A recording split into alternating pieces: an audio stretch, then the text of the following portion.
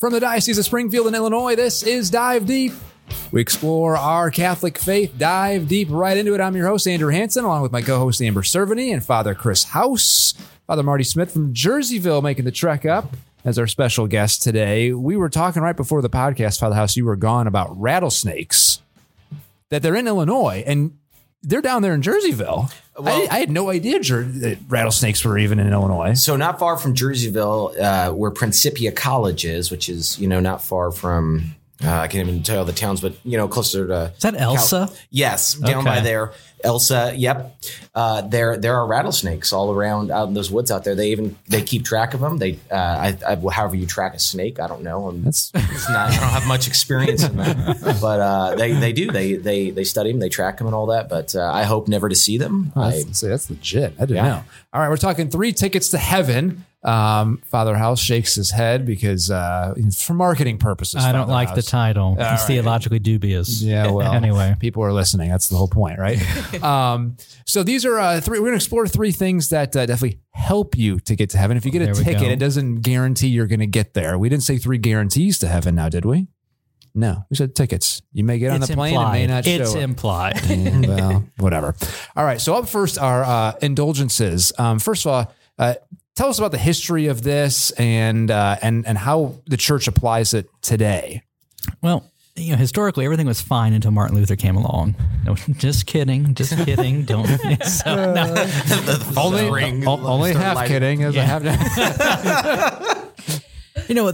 What is an indulgence? An indulgence is a share in the merits of Christ's sacrifice. So we teach that our Lord Jesus Christ, through his passion, death, and resurrection, has won for us salvation. And so with all the merits, the graces that come from that, he has placed them in the treasure house of the church. And so the church then, in her authority, is able to dispense those merits and those graces for not for the remission of sin, but for the remission of temporal punishment. So when someone sins, so you have the offense, and the offense can be forgiven, of course. But then there is what we might call the restitution or the residual effect of the sin, so the temporal punishment. So how's that taken away? It's taken away through prayer, through good works. If you die with traces of residual still on you, that temporal punishment, then that's taken away in purgatory, or indulgences. And so an indulgence is that gift, that share in the merits of the grace of Jesus Christ. So these have been around in the church, this notion, for a long, long time. Sadly, though, we went through a time when there were quote unquote enterprising people in the church who abused this and preyed on people's fear and their faith and attempted to sell these. So you had, I believe it was the Dominican John Tetzel who had the famous saying, "Every time a coin in the coffer rings, a soul from purgatory springs." So that was his pitch. I don't know if it was that catchy in German, but because that's where it would have been. The original line in "It's a Wonderful Life," but they changed it. So at the time, as the Reformation's building, it is a legitimate criticism of Martin Luther and of other reformers because Pope Leo X, we could argue, was not the brightest page in papal history. Some of these abuses that should have been nipped, and they weren't until later on. So, but finally in 1567, so shortly after the end of the Council of Trent, that whole practice was officially abolished and crushed. So indulgences are free. Anybody can get them. So what is the process? So, for example, when I was in Rome, I remember going to St. John Lateran, and they had like a little, I saw a little sign that said, I may not have this right, if you go to confession, if you go to Mass after confession within a certain amount of time because you are in a papal basilica, you will receive an indulgence. Right. There's usually there are common steps, you might say, or components to receiving an indulgence, whether partial or plenary. So partial is just that, partial, or plenary means a total remission of temporal punishment. Which means purgatory would be like wiped out if you were to die. For that moment. For the moment, okay. And then wait 5 minutes, and sin has a notorious way of creeping back around. So, yeah, so you have reception of the Eucharist, generally praying Our Father, a Hail Mary and a Glory Be, praying for the Holy Father's intentions, and then being free from attachment to sin. So that's why confession is an integral part of receiving an indulgence. So usually all of those things have to be satisfied. By tradition, we say usually 7 or 9 days of each other, usually quite quickly. Most people will. But once you sin within that time, afterward, you're back to square one. Yeah. Well, So wait a minute. What if you hadn't gone to confession yet? So you go to Mass, you do the prayers, you pray for the Pope, you maybe mess up, a couple days, and then you get to confession. Did that sin between there and there? confession before. Actually, confession is the grounding part of that. That's the foundational aspect, is the confession of sins, and then the other things that go with it. So that's when we had the Jubilee door during the Year of Mercy years ago. I put it right next to the confessional at the cathedral. So that's where it was. It literally was 10 feet. So yeah, and I think if for Catholics who are listening, they say, "Oh, great, they can go to a papal basilica, but there's none in America." So what are options for us here to receive an indulgence? You mentioned the Year of Mercy, but that of course is over. Well, there's something we have the Handbook of Indulgences, which is freely available, although I couldn't find a copy today at the Pastoral Center, but whatever, we got one here somewhere. There's a couple popular ones that we're coming up on, during the whole month of November. You can, if you visit a cemetery and pray for the souls in purgatory, kind of relating to what we have talked about in the other podcast, but and you meet those conditions, and you don't approach it like a get out of jail free card, or like a magical formula or like a spell or something. It's not like this. Oh, I got to do this, and then I have to exactly do this, and then now I've made this recipe, and then that. They're exercises which help us to live out our faith and to put that into practice, and trusting that God is going to give us that grace that, even if we don't feel it, if we don't see it in that moment, that we know that we're expressing our devotion, we're doing these things. So like if we go to confession, we pray for the Pope's intentions, we pray for God to help us to be detached from sin and all those things. And then we visit a cemetery and pray for the souls in purgatory. We trust that there's an indulgence that either for us or for a soul in purgatory or something of that manner. Right. Yeah. It's not about it's about, it's seeking God's grace, seeking to attain eventually God's glory. So it's all that. Yeah. It's not, I know to the casual observer listening, it sounds like a bunch of muckety muck and superstition. Like a Nicolas Cage movie where you're like on some journey and you have to do each thing and then something like that. Exactly. Really, I want to talk about, I want to make sure I'm pronouncing it right, but plenary indulgences? Plenary indulgence. Okay, so that means total. That means wipes full, everything away. Yeah. So my brother who passed away, so he developed leukemia and went to the hospital and they had to put him in a coma, all that sort of stuff. We had, he was in that state for about a week. I mean, I'll be honest, we had priest after priest come in who did the anointing of the sick and said our prayers, and that was great. And then finally a priest came in and said, well, can I offer the plenary indulgence? And we're all like, well, what is that? And then he explained what it is. And we're like, holy cow, yes, please do that. And so he did it. And it was, in all honesty, it was the most powerful experience I've ever had in our Catholic faith, to be in that hospital room with him. He's got everything on, and the blessings and the words. It was incredible, and to understand the power behind it. Right. And that indulgence you're talking about is the apostolic pardon. Apostolic pardon. Yeah. Okay. So, because he mentioned plenary indulgence. So that actually that's all looped kind of together in those. So, so when we heard it, and it's like, well, okay, so in that sense, if he dies, of course, I still always pray for my brother, but at the same sense, I know he didn't sin because he was in a coma and then he passed away. So in that sense, if he received this, and I stand behind what the church teaches, he is in heaven. What an awesome, I'll call it, tool at our disposal. And why doesn't more people know about this? And frankly, why don't priests know about the apostolic pardon and these indulgences when they came? That was very, it didn't sit well with us. Well, it's all in the ritual book. I mean, for the pastoral care of the sick, when I go and visit somebody either at home or the hospital who's gravely ill, I give the apostolic pardon. It's something automatic. It's just because in those moments you give them all you've got and so, Even with somebody who may not be conscious, because a lot of times these things take an act of the will, we would say. But at the same time, for a person who would be unconscious, the question would be then, if they were conscious, would their soul be disposed to cooperate with this grace that's being given them? And of course, we want to say yes, that's our hope. So that's why we give it to them. In the end, all things rely on the mercy of God, and that's what we trust in. But once again, it's a gift. It's been given by Christ. It's a share in his merit from the act of satisfaction. So it's a gift of grace. And because God's ultimate desire is for us to be saved, to have salvation, to have life with him. So I guess a little tip, if you have a loved one on death's door, obviously the sacrament of anointing the sick is good, but ask for the apostolic pardon as well, just in case the priest, forgets it. Right. Sure. All right. 3 tickets to heaven. So 3 ways to get to heaven, Father House. Sorry. What's next, Amber? Adoration.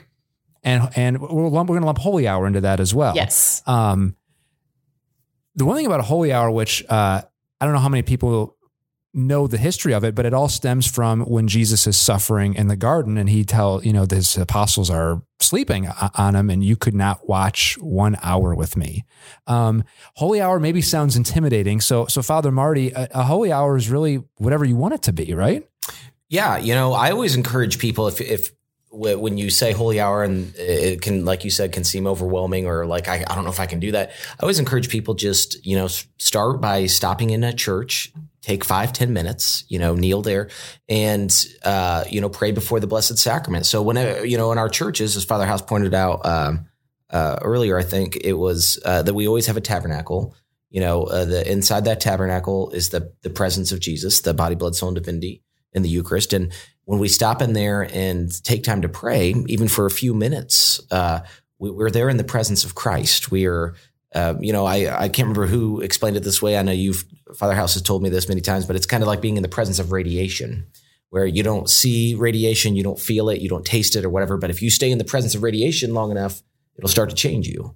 And, that's just an allegorical way to kind of understand how the grace is when we're there in the presence of the Eucharist. We may not detect anything, we may not see anything, but we're being in the presence of Jesus, and that can't help but to change us. And, you start small and you work your way up, start once a month or trying it or do it and make it more frequent or however. So I love that. And I feel like with the study that just came out that so many Catholics actually don't believe in the presence of Christ in the Eucharist, that adoration is this really great moment. It's not just walking into a building, it's walking into Christ and getting to spend time with him. And I think it's easy for Catholics even to forget that it's not just going and sitting in silence. It's like presenting yourself to Christ, which is powerful.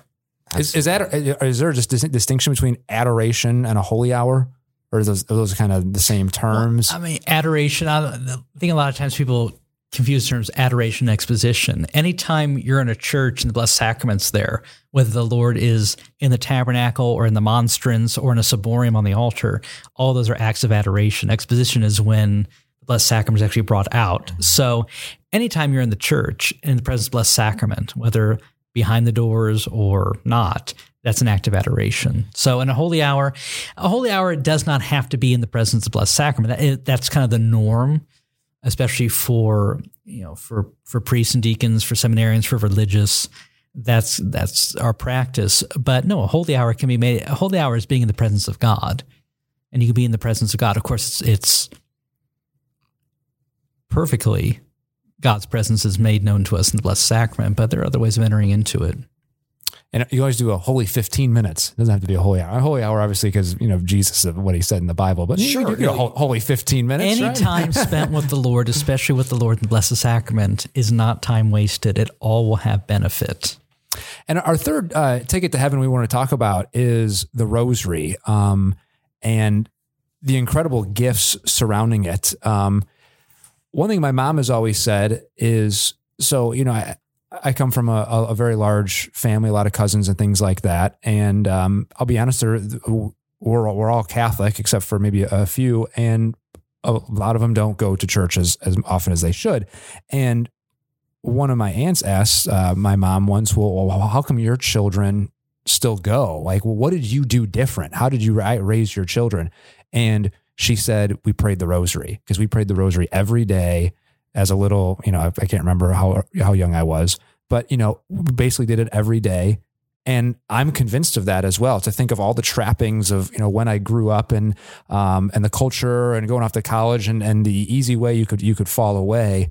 But I feel like I had, our mother by my side over all those years. It's an incredible gift. Why do you guys think the rosary is such a big deal? Why does the church really elevate it in terms of, like, when you call all of our prayers that are at our disposal, it's got to be at the top? I think one of the things with the rosary is that, of course, is greatly associated with the Blessed Mother. And one thing we see, especially from the beginning of John's Gospel, we see at the wedding feast of Cana that our Lord does not deny his mom.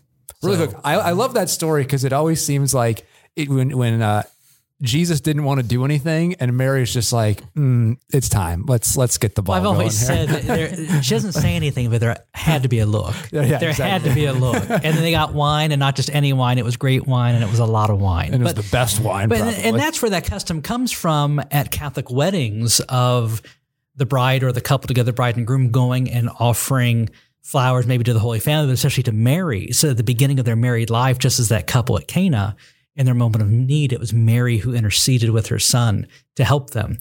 So with the rosary, I think sometimes we get this confused. Mary we would say, yes, it's a Marian devotion, because the cornerstone of that is the praying of the Hail Mary. But the mysteries are mysteries of Christ. Mm-hmm. Even the mysteries that deal with Mary are still mysteries of the Lord, and of how salvation is played out, whether through the joyful, the sorrowful, the glorious, or the luminous mysteries. And the luminous was given to us by Pope John Paul II. Mm-hmm. He added that? Yes. Yeah, in many ways, it's you're contemplating the life of Christ through the eyes of Mary, but everything that Mary does always points us closer to Jesus, as Father House was talking about. And, even that story, the beautiful story of the wedding of Cana, she says, do whatever he tells you to do.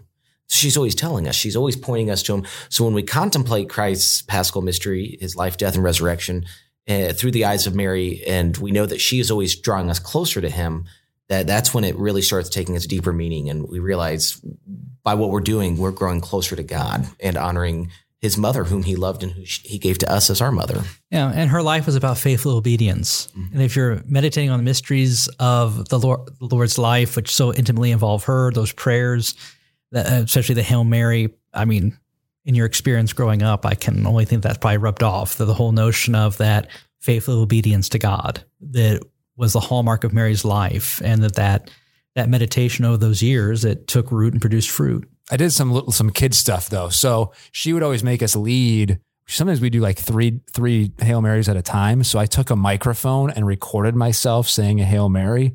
So when she pointed at me to go, I hit play on the little boombox, and it was my voice, and my mom didn't flinch. Oh, and so to this day, I'm like, I gave her, how did you, because of course I'm a kid, I'm trying to get a rise out of my mom. Yeah. She didn't flinch. It let my voice play out for the Hail Mary. And she just said, no, Holy Mary, Mother of God, pray for it. And it's just like, my whole plan just went down the tubes because she didn't flinch.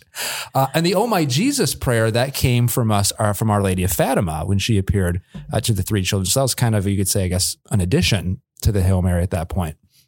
When I was researching, for this podcast, I read that actually too, that the rosary is another indulgence, and that if you say the whole rosary, it's a full indulgence with the other things that you indicated before. But even a partial rosary can result in a partial indulgence, which I did not know that.